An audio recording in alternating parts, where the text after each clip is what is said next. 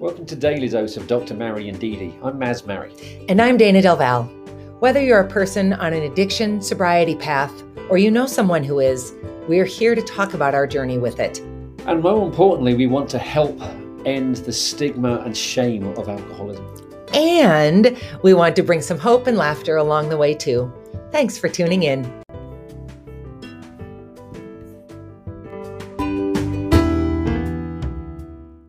Good morning. Maz, can you hear me? Dr. Mary? Dr. Mary, are you there? Well, I can kind of hear him. We're going to get going. This is a little bit of a... Are you there, Dr. Mary? I am. Hot dog. Well done, sir. Good morning, everyone. Sorry, we had a few technical glitches, clearly, to get things started, but we are back. I feel almost 100%, so that's good. What a stupid thing I had last week. Dr. Mary's in his office. We're all over the place. It knocked you on your biscuits, that one you had, lover. I can tell you that, man. It did. That always makes me laugh because you can imagine that when I first met Dr. Mary, he was quite a swearer. And that is not to imply that he is not still quite a swearer, but he's not the swearer he was when we met. Anyway, Dr. Mary, we're talking about an exchange we had with someone on our Facebook Messenger, and I cannot get that thing to pull up. So that's fine. There's no reason to read it, and we don't need to reveal anything about who it was from. But can you just share the kind of the crux of the conversation, and then we'll talk about it? All right, yeah. So to backpedal, I'll give you a bit of backstory for a while. Dana and I are training to be level 1 accountability coaches for this company called Ignited, which is an alternative to AA for addicts. We've talked about this before. We've actually had the founder on our show, and he no, we haven't had a Dion yet. Yes, we have. I don't think so. We have. Anyway, one of the heroes from this program actually contacted Dana and I through the message system on the Daily Dose Facebook page. And they just wanted us this individual wanted us to talk to them, but we couldn't because you have to do all communication through Ignited. So I was talking to this individual and I just decided, you know what, I can't let it sit like this because it was a cryptic message. Please call me. So I got hold of a couple of people from Ignited who got hold of this individual, and this individual was a little upset that we didn't keep it between ourselves. But how are we to know how dire the circumstances were? We couldn't really communicate with them. So that's where we are with it. It calls to question, I think, a number of things. Training, which we have very little of, yes. Virtually none, quite frankly. I mean, we don't pretend to be addiction counselors or therapists or anybody in the actual mental health trained world, of which there are many. Yes. And really all we have is our one lived experience and then a little bit of this work that we're doing with Ignited, but we still won't be therapists when we start working with Ignited. I mean, for heaven's sakes, those are multi-year degrees. So it calls to mind sort of what role do you play? And then I think the bigger issue is, what do you do if someone reaches out to you and says, I'm struggling and need help? Because what we know from our lived experience is that there are many stages of addiction that are incredibly dangerous, both for the addict and potentially for the people around them. So if somebody reaches out to you in any capacity and says, boy, I am really struggling, what would you do? Because most of our audience is no more trained than we are. So what would you do in that moment of somebody asking for help and you recognizing that you are not in a position to give legitimate help? You want to add anything to that, Dr. Mary? Yeah, when Dana and I talked about this just last evening, we were having a lovely evening walk by the river, pretending we still have a dog. So we do go for these nice walks after dinner. I said to Dana, well, it would have been lovely if this individual had actually had the capacity to actually communicate what was wrong with them. And Dana quite rightly pointed out to me that while I was in the depths of my addiction and struggling with everything, I was a useless communicator. All I ever said was, I'm fine, leave me alone. No, you never said that. You said, I'm fed up. Well, how was work today? Which I thought explained everything. Yeah, I mean, you were fed up by work. You were fed up by relationships. You were fed up by winter. You were fed up by having to unload the dishwasher. I mean, everything, the answer to everything was, I'm fed up. And it was my job to interpret or decipher what that meant. Well, at some point, I sort of thought, be fed up. I don't care. I'm fed up. I'm fed up with you. So it was, just to go back a little bit, what you said last night was that, why didn't this person just tell us how they were feeling? And it was a really, again, good reminder that the person who is struggling does not necessarily have a real sense of what's going on. And certainly in the looking back, they don't. I mean, you and I think about the years of your addiction, which I now think were probably bad for, I'm going to say 6 years. I mean, progressively got worse, but I would say it was about I think that's fair. Yeah. 6 years of our, at that time, 8-year marriage where things were not great.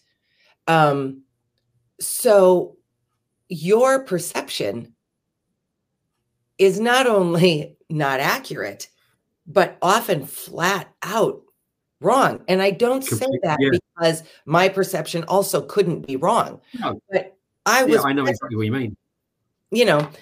So it's an interesting place to be. And we don't very often have people reach out and ask for help. I think this may have been, could have been the second time, if not the first time. Yeah. And I guess the point of today is just to think through, did we handle it correctly? Would there have been a better way to do it? I will say that people who are in the throes of addiction, and I can speak to this more from more experience than just Maz, people who are in the throes of it are often all consumed by it, which is fair. I was all consumed by it too. But that's a big thing to take on then, someone's all consuming fear, anger, addiction, wherever they are in the journey. We're not equipped to deal with that. Now, if a family member or someone very, very close to us fell into an addiction, I think we would do everything we could to serve as a life raft. Absolutely. We couldn't save them. Remember, the biggest takeaway I took from this was, you can't save anyone but yourself. Yeah, I got that. Was my big takeaway from that as well.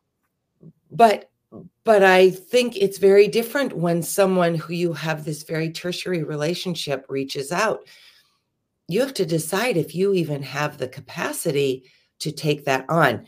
And in the case of Ignited, what is true is that when we're all set up in that world, we can communicate through that network with the people who are in the program. But that is not where we are now. And so we made a difficult decision. In fact, I will say, not to put the blame on you, but to give you the credit for it. You made the difficult decision to reach out to them because you understand how serious this is. Yeah, I mean, I couldn't have let that sit. It wouldn't be right on many levels. Yeah. So it's just, I think, an interesting place, because you might be in an instance someday in your life where someone reaches out to you with some very heavy information that you may or may not be qualified to deal with. And you have to decide, well, what am I going to do with this? Am I going to break this confidence for the greater good of trying to save someone's life? I would say yes. Yeah. I mean, I think this person is quite upset with us, and I'm sorry for that. Well, I can even understand that. I can too. But I think in the risk. Yeah, go ahead. You could do more harm than good. Whatever you do, that was kind of, what's the phrase? Damned if you do or damned if you don't. Yeah. Yeah.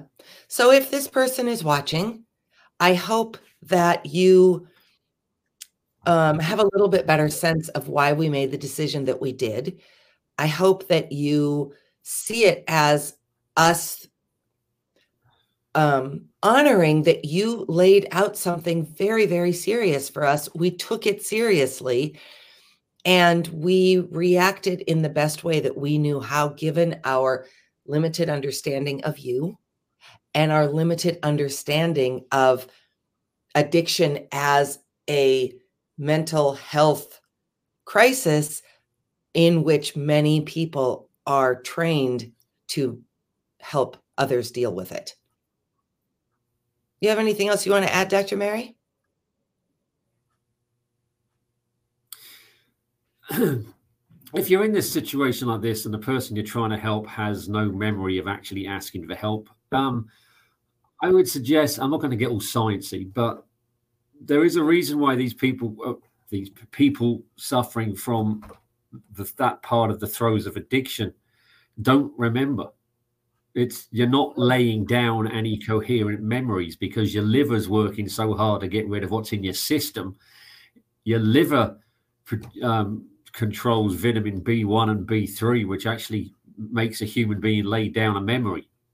Which is why if you talk to someone who's drinking, they'll always repeat themselves because they got no idea what they just said in the first place. So don't fall into the trap. And it's very easy to fall into the trap of, I can't help this person anymore. They don't even remember it. They're not being bullshit. They actually can't remember. Yeah. And yes, it is incredibly frustrating. And I can only imagine how frustrating it was for you.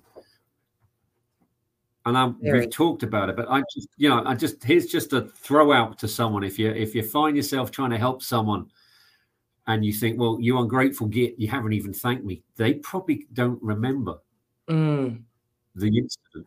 And I am kind of throwing them a bone, but I'm just trying to say, you know what? It's not really an excuse. It's not well, then forgive them for it. It's frustrating. And that's the point I'm trying to get. Trying to help someone is frustrating, especially if they don't want help or they don't actually remember that they asked for help, which makes the whole thing a lot more frustrating because you've gone out on a limb right there to try and help someone. And I'm not saying that's what happened here. Right. But I'm just saying, in a similar situation, if you're trying to help someone and then you try and do something and they don't thank you or have no memory of it, there is a reason why. Yeah, it's just a complex thing. It just is. And if you've not experienced it in any facet of your life, lucky you. I hope you never do, because it is, I can only speak from the receiving end of it. It's really, really frustrating. And I'm sure that it is from the other side too. All right, we are back on Thursday. I don't know who we're talking to. I can't remember. Doesn't matter. We'll be back. Have a great day. Dr. Mary, have a nice day at work. Be a good boy. Well, I'll do my best, love. I'll do a good job with the students, I promise. Excellent. I'll see you tonight. Everyone else, we'll see you on Thursday. Have a great day. Bye. Bye.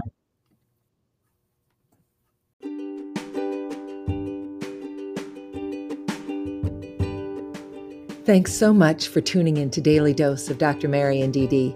If you enjoyed the content and want to learn more, head over to Facebook to Daily Dose Dr. Mary DD. You can find us on YouTube under Dana Del Val. And if you want to get signed up for our weekly newsletter, email me at dayna@daynadelval.com.